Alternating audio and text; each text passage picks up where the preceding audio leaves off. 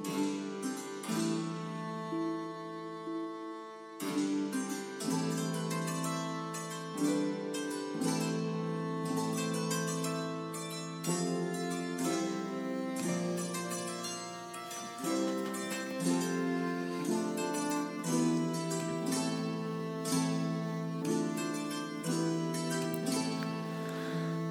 welcome into this episode of Mythic Existence. Today we are going to be talking about Hermeticism, Gnosticism, and alchemy.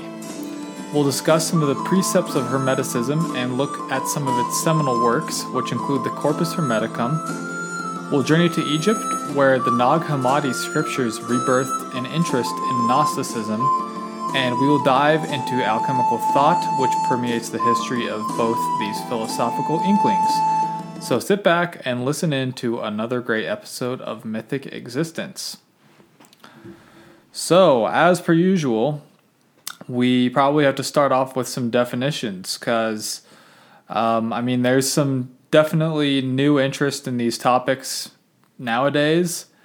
Really, the work of Frances Yates back in the 60s, she was a historian and a professor, was I think kind of a jumping off point, especially from the academic study of these topics. And as we'll see, the Nag Hammadi scriptures were only discovered in 1945, so Gnosticism is a relatively new thing that we're studying, at least from the perspective of those scriptures. So I'm going to go kind of in order. I'm going to go Hermeticism first. We'll talk about that. Gnosticism second. All right, probably Gnosticism, I think, is going to be the last thing that we'll talk about, and alchemy second. So I'll do my best to define those things and to allow you to kind of catch up if you don't really know what they are, or maybe I'm guessing there's going to be a lot of different, levels of knowledge on these topics in my listenership. But let's start with Hermeticism, which basically Hermeticism is named after Hermes. And there's kind of a complicated history with this figure of Hermes. Hermes Trismegistus is really the patron of this art, but it's also associated with the Hermes of the Greek pantheon. And basically there was a lot of interplay between the Egyptians and the Greeks back in the time when a lot of this information was burgeoning, which the Hermetic text and the Gnostic text were proliferating a lot around the 1st and 3rd centuries AD is when they were getting written. So there was this stream where they sort of paralleled the rise of Christianity. But anyway, the Egyptians had a god Thoth, who was the god of medicine and magic and alchemy, and building, basically. That they saw a lot of Hermes in Thoth, and so Hermes Trismegistus is sort of this kind of amalgamation character who, he's attributed as the author of these texts, but that's not the case. And that's one of the main problems. I'm skipping over this pure definition, but all of this information is important to know. This figure of Hermes, when the texts were being reintroduced in Europe around the 12th century AD, they thought that Hermes was a historical figure like Moses, and that the Hermetic texts were super, super ancient, but that was all actually due to a dating error, and it turns out that they were from the 1st to the 3rd centuries AD, and, if from the modern viewpoint, it's pretty easy to tell that that's when they're from just based on the nature of the language. But they thought it was much more ancient and that Hermes was actually a contemporary of Moses.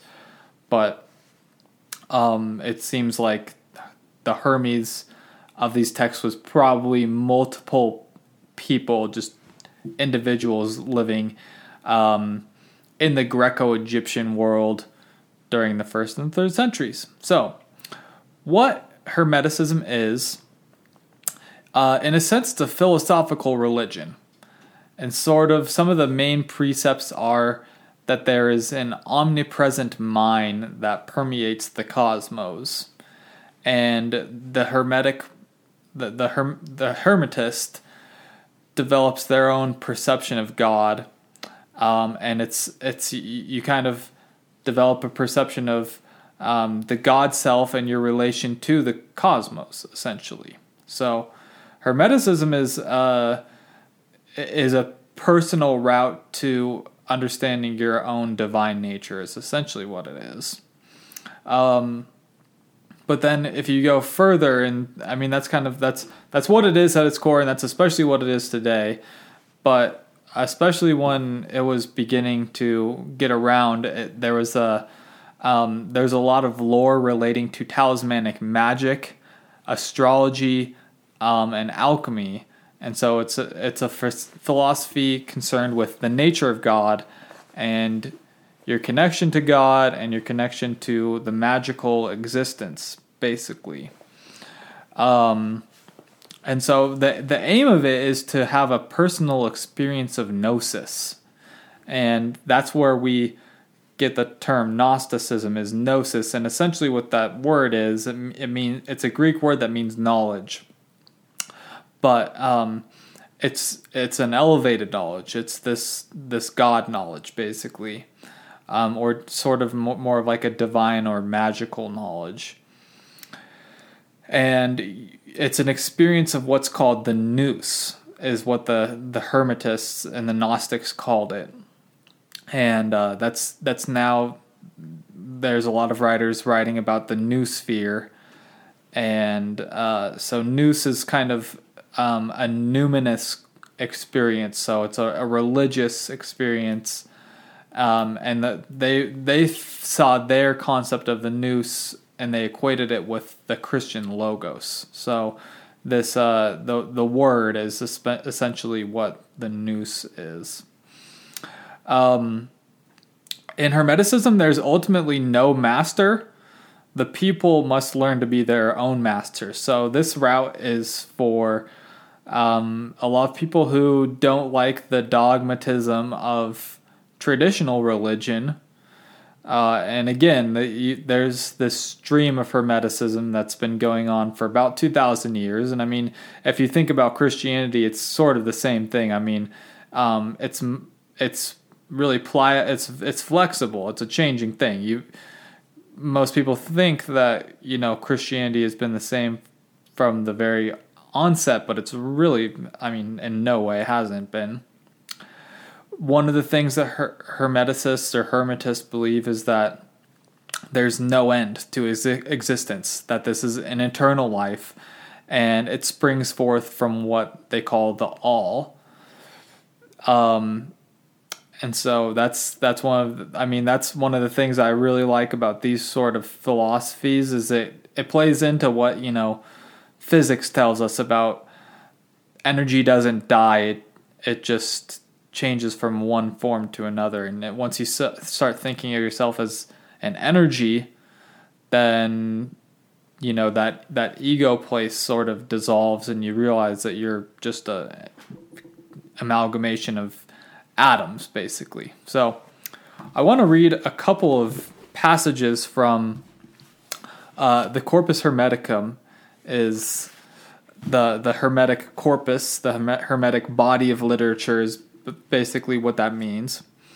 And these are some of the texts that have come down to us of Hermeticism, really the main source of it. And this first quote comes from one of the passages called To Asclepius. And the speaker, I think, is Poimandres in this instance, but the speaker says, "Man is a great miracle, O Asclepius, honor and reverence to such a being, because he takes in the nature of a god as if he were himself a god." So right there you see some of these big points. I mean, it's, especially if you think about when this stuff was being reintroduced in the 11th, 12th century, when that's almost smack dab in the middle of the Middle Ages, when the church had such a grasp on people's thoughts and people's minds, and, thinking yourself as divine or important was almost thinking yourself to be divine was heretical, but there was still that punitive sort of medieval way of thought that still is around today.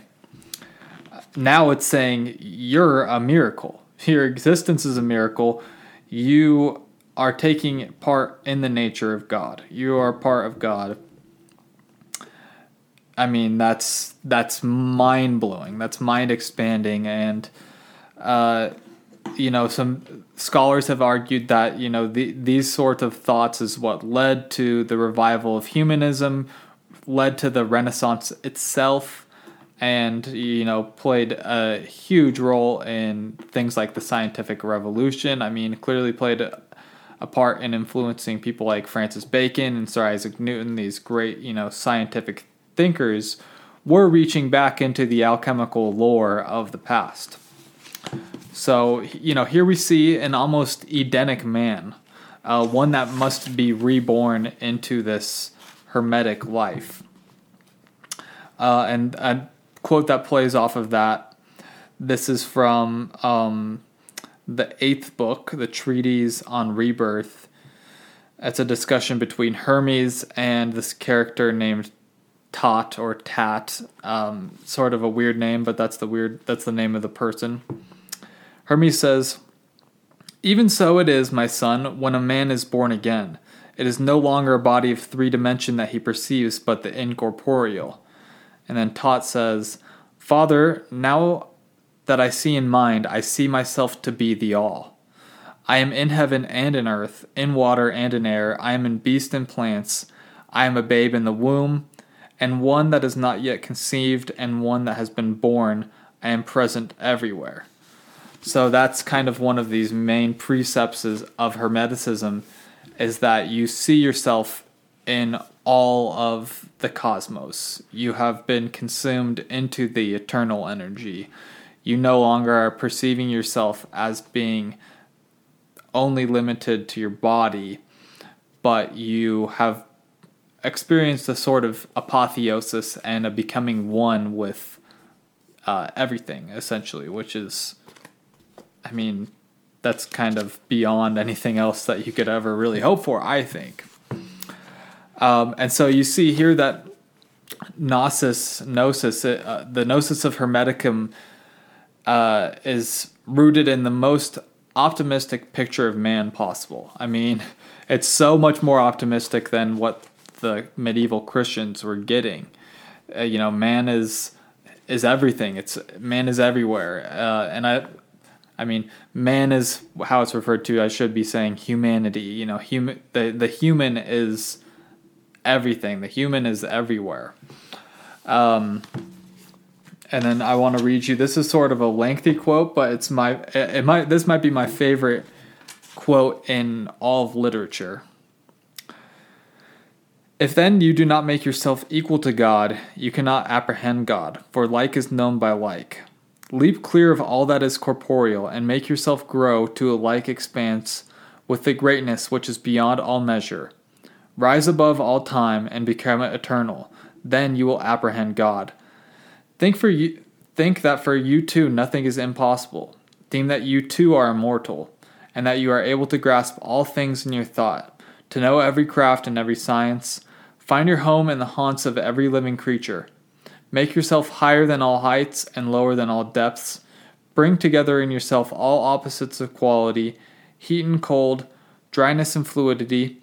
Think that you are everywhere at once, on land, at sea, in heaven. Think that you are not yet begotten, and that you are in the womb, that you are young, that you are old, that you have died, that you are in the world beyond the grave. Grasp in your thought all this at once, all times and places, all substances and qualities and magnitudes together. Then you can apprehend God. But if you shut up your soul in your body and abase yourself and say, I know nothing, I can do nothing, I am afraid of earth and sea, I cannot mount to heaven, I know not what I was, nor what I shall be, then what have you got to do with God? So again, we see this personal understanding and personal relationship to yourself as a divine being. And I mean, this going beyond opposites is a huge part of Hermeticism and alchemy and Gnosticism, the coincidentia oppositorum. The going beyond opposites is the main thing, and the main opposition is the self and God, the microcosm and the macrocosm. So that's really what Hermeticism aims at doing. And I mean, what I love about Hermeticism is it's a charmed world. It's a magical world. Once you become, if you identify as a Hermeticist, which is what I identify as, you're living in literally a magical world. You're not living in this mundane realm anymore. And so the magic and gnosis, in Hermeticism and in the Hermetica, they're inseparable. Okay, let's dive into alchemy a little bit. So the word alchemy is derived from the Arabic alchemia, which means the black land, referring to the dark soil of Egypt. And that's one of the lesser known things, is that alchemy and these Hermetic texts, they actually lived on in the Arabic world while they were missing in Europe for hundreds of years. They went missing as well as the works of Plato, and so they are reinstituted, especially when the Moors were starting to come in through Spain. These texts started being reintroduced, and I mean, there was a really, really strong tradition of alchemy in the Arabic world at that time. So there's a lot of anti-Arabic sentiment in the West, but most people don't realize that, they kind of drug us out of this elongated dark age that we were in. So we have a lot to thank for them in that regard. We don't know the origins of alchemy. I mean, it's an ancient practice. It may have been linked to the blacksmith, is what Mircea Eliade has argued in his book, The Forge and the Crucible. We can see by the 3rd century BC that there was already a mystical and philosophical aspect to belief in alchemy, and that comes from Democritus's Physica and Mystica.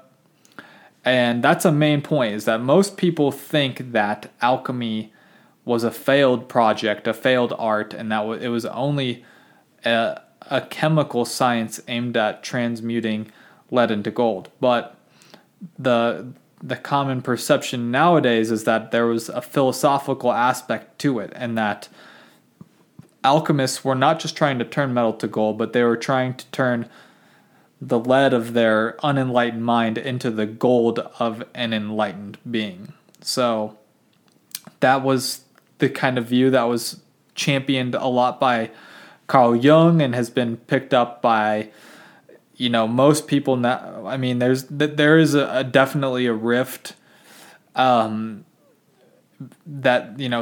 some people think that that's not the case, but it certainly seems to be to me. And, I wrote my master's thesis about Carl Jung and alchemy, so definitely I'm biased to the point that, yes, there is a philosophical aspect to alchemy. But alchemical theory rests on 3 premises. The first is that all metals share a common essence that is hidden within them, and so you can transmute them from one to another. They think that gold is the purest metal, with silver being the second, and there is a substance that is capable of transforming the base metals to pure metals, and that's the philosopher's stone. And so the alchemical adept, what they must do is transform themselves into a philosopher's stone. And the philosophers say that the birds and the fishes bring the stone to us, that everybody possesses it, that it's everywhere, it's in you, it's in me, and it's in all things, it's in all time and all space. So that seems very similar to that quote from the Hermetic Corpus that we were just reading. So it's basically the Philosopher's Stone is everything. It's nature, it's everything. Everything is God. And procuring the Philosopher's Stone is equated with the perfect knowledge of God. So that's basically what it is, I think, is that, God is everywhere, God is everything, is this perfect knowledge of the Philosopher's Stone. And then in the 2nd century, when there was this explosion of gnosis, it left an imprint on alchemical thought. So as these alchemical writers were working and writing through, these hundreds, thousands of years, the influence of Gnosticism and Hermeticism and alchemy, they were all combined into one. Another thing that is thought in alchemy is that there are stellar influences that influence metals and people. And so the highest state of the soul was the identification with God, and God was identified in alchemy as gold, and the sun, and so the sun was the visible god of the Hermetists, but it also provided a way to escape the stellar influence. So once again, this was a way of breaking through and away from these sort of draconian control measures that were in place, especially during the Middle Ages. But the question is, how is this to be achieved? This enlightenment, this personal identification with God. And how are you supposed to create the Philosopher's Stone, especially in a chemical aspect? And so they held that Mercurius, who Mercury is the Roman name of Hermes, was the agent of transformation, which it was this hidden or imprisoned aspect in chemical substances. And they thought that higher substances would swallow the lower ones, so Mercurius was identified as the Ouroboros, the tail-biting serpent. And so ultimately, in the alchemical process, instead of being realized in a laboratory, people realized that it took place in the body and in the consciousness of the experimenter themselves. So alchemy takes place in a spiritual category, and the alchemist takes up the work of nature, which is trying to work on themselves and make time go faster, essentially. That was the work of the alchemist, was to expedite the speed of nature. And so one of the main alchemical texts is the Emerald Tablet of Hermes. We have another text attributed to Hermes. I'm going to go ahead and read it off to you because it's very, very well known and very important to introducing yourself to alchemy. It is true, without lie, certain and of all truth. That which is below is like that which is above, and that which is above is like that which is below, to work the miracle of the one thing. And as all things have been and came from one, thus all things were born in this unique way by adaptation or adaption. And there's a lot of different versions of the Emerald Tablet. This is just the one that I have on hand right now. The sun is the father, the moon is its mother, the wind carries it in its belly, the earth is its nourisher, the father of all, the will of the whole cosmos is here. Her power is complete if she is converted in earth. You will separate the earth from the fire, the subtle from the gross, carefully with great industry. It climbs from earth to the sky, and then it descends in the earth, and it receives the power of the superior things and the inferior. You will have by this means all the glory of the world, and all obscurity is removed from you. This is the strong power of all power, because it will conquer everything subtle and everything solid. Thus the world has been created. From this will follow the innumerable adaptations from which the medium is here. That is why I've been called Hermes Trismegistus, having the three parts of the philosophy of the world. That which I have said on the operation of the sun is accomplished and perfected. So, that's not my favorite version of the text, and you can go line by line. Excuse me, I need to take a drink to clear my throat. But we see some of these very important Hermetic concepts here, and these Hermetic alchemical concepts. First is that which is above is like that which is below. As above, so below. The macrocosm and the microcosm are reflected in each other. The nature of man is reflected in the nature of God. The nature of the human is reflected in the nature of God. That's the first precept. We have the importance of the sun and the moon, earth, fire, air, and water, the creation of the universe from the four Aristotelian elements, the spirit itself penetrating the microcosm and the macrocosm, the two coming from the single source, and the Sol and Luna must be united. I really like, you will have by this all the glory of the world, and all obscurity is removed from you. I've always taken that as once you understand your God self, then this obscurity is removed and taken away. So that's the Emerald Tablet. One of the precepts of alchemy is also that books are not enough. What you find in books is only for beginners. The rest is secret and communicable only by oral teaching. And that's one of the hard things about sort of unfurling these alchemical texts, is they're purposefully written in a way that makes them inaccessible almost.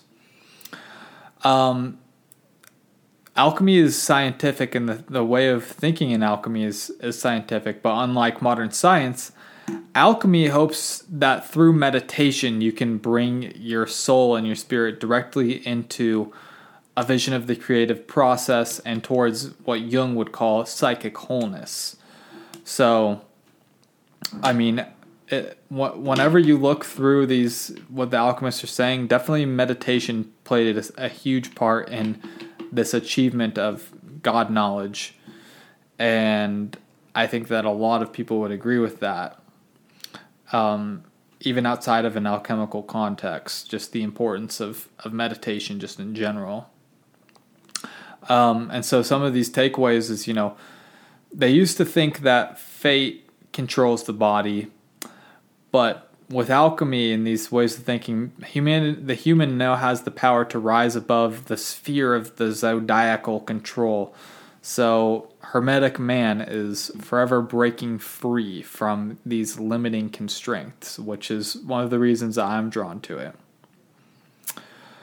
Let's talk a little bit about this Hermetic Renaissance that occurred during the 1500s. And maybe I've gotten a little bit of my dating. I've been saying 11th and 12th centuries. That's just what I remembered. I thought that that's when Marsilio Ficino had been retranslating these texts, but my notes actually have a different date. So, around 1484, after the Battle of Bosworth, which is where Richard III met his timely demise, there was a group of Florentine Neoplatonists that were resurrecting the Hermetica. Two of the big ones were Giovanni Pico della Mirandola and Marsilio Ficino. And basically, Cosimo de' Medici had Ficino retranslate the Hermetic corpus before Plato. So they got Plato's Republic and the Corpus Hermeticum, and this is how importantly they're viewed, is that Medici wanted the works of Hermes to be translated first because he was going to die soon. Ficino did get it translated before his death. A lot of what I've been reading for this book, or for this podcast, has been this book, The Golden Builders by Tobias Churton.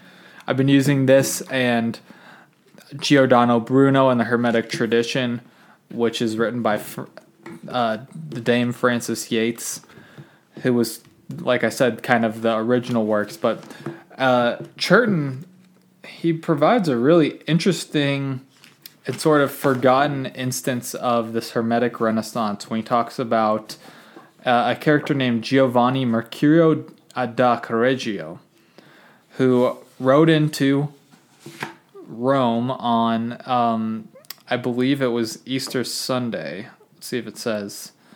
Palm Sunday. And he rode in wearing a crown of thorns with a sign above him atop a white ass that said, this is my son Poimandres, whom I have chosen, which is from the Hermetic text. Very similar to, this is my son Jesus, who I've chosen. I'm not as good at honestly quoting the Bible as I am quoting Hermetic literature. But he goes around, he's handing out papers whose subject is rebirth, or in the French, Renaissance.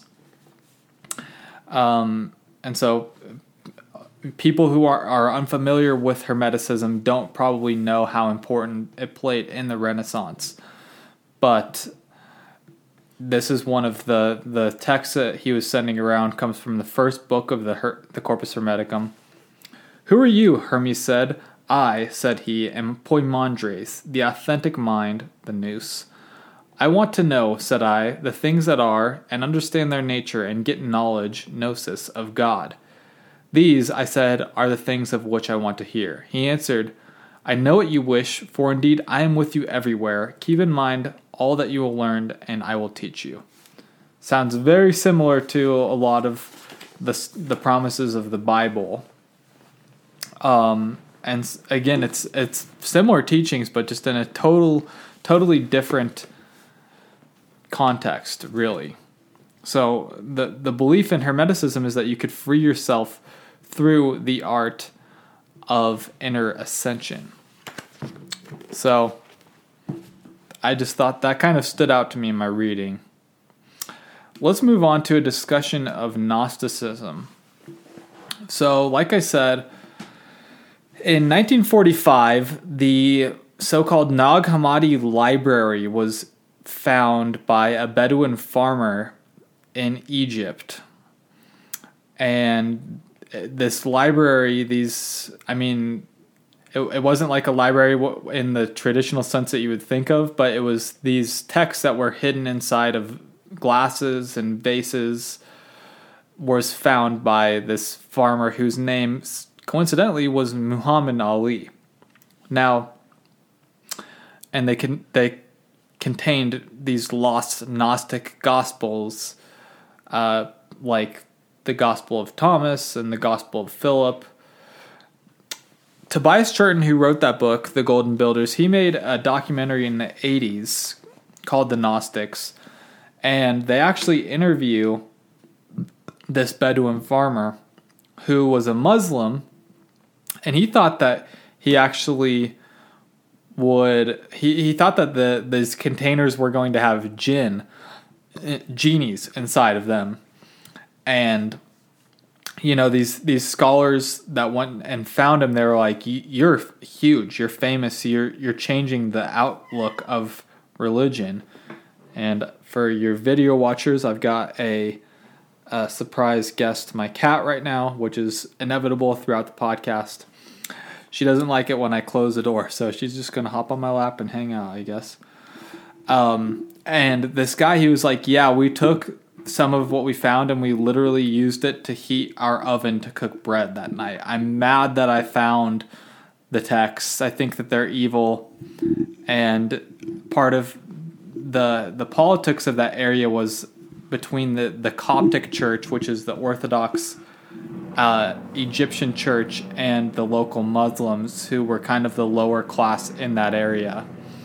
And the Coptics, to my understanding, these Gnostic Gospels were written in a Coptic language. So it was just jarring to me, because in my religion and history and archaeology classes in school, I always heard about the discovery of the Nag Hammadi library and how it was found by a Bedouin, but I never got his perspective, so I found it very interesting. But I wanted to talk about the Gospel of Thomas because I love it. I mean, it's basically a dialogue between Didymus Thomas, Doubting Thomas, one of the disciples of Jesus, and Jesus. And, well, it's not really a dialogue. It's mainly just the sayings of Jesus to Thomas. And, I mean, it's an apocryphal text. It's not accepted as a mainstream text by the church. And, you know, when you hear them talk, they say, well, there was a lot of other people writing, but there's only 4 Gospels. But the Gospel of Thomas is the Gnostic text. It's for the Gnostic seeker, and it describes a sort of numinous experience, which, like we said, is, this elevated sort of religious experience. And the Gospel of Thomas says that, if you heed these words, you will not experience death, which is very similar to the Corpus Hermeticum and these Hermetic beliefs. And so I'm just going to kind of read off some of the quotes that always stood out to me. The first time I read it was in a mysticism class in college, and it had a pretty profound effect on me. One quote is, "If you bring forth what is within you," let me see if I'm getting this right. "If you bring forth what is within you, what you bring forth will save you." Yes. "If you do not bring forth what is within you, what you do not bring forth will destroy you." So it's, if you don't bring this, what you really are out, it's going to destroy you. And that's something that I've found to be very true in my life. Again, there's a disputing of the scandalous, the dogma. It was of the church. It was regarded as being scandalously radical. And in Gnosticism, they try and tackle that question of that timeless question: how does a good God make a bad world? And there's a really interesting Gnostic cosmology where the creation myth is that this world is actually created by what's called the demiurge, and is policed by what are called archons. And so this demiurge is not a title of glory. It's not the highest god. So this world is actually like a prison for the soul. And the god beyond that is the ultimate god, but the demiurge is not the ultimate god. And so the demiurge is more like the god of the Old Testament, especially.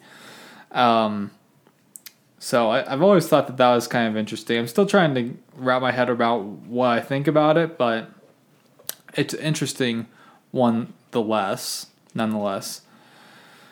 It used to be that you couldn't be one with the infinite, and the Gnostics actually flip it and say that you actually are one with the infinite. And so a Gnostic is really someone who realizes what they are.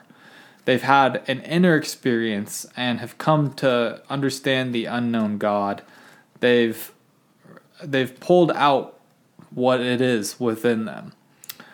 Gnostics also used women icons and gave a much higher status to women. So that was another reason that you might want to like it, as opposed to, this historical subjugation of women, which is at the very core of Christianity.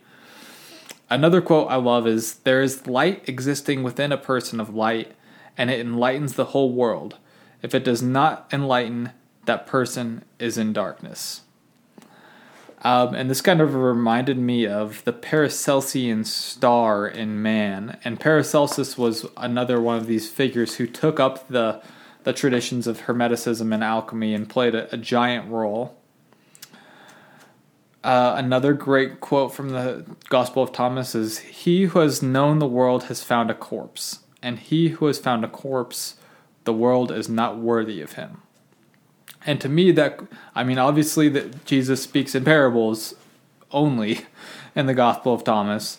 But what that has always meant to me is that you become a corpse by undergoing the philosophical death, dying before you die. If you go back to our episode about the Eleusinian mysteries and understanding that you're just atoms floating in this cosmic realm and that you're tied into everything. That's how you become a corpse. And then lastly, this one is an interesting one. Jesus says, "Perhaps men think that I am come to cast peace upon the world, and they do not know that I am come to cast dissensions upon the earth, fire, sword, and war." So, there's always this really, light and love sort of view around Jesus, but he was really throwing everything for a loop and calling out people's preconceptions. And the Gnostic Jesus is very different from the Jesus of the Bible. It's one that I like more, honestly. So that's it for today's episode.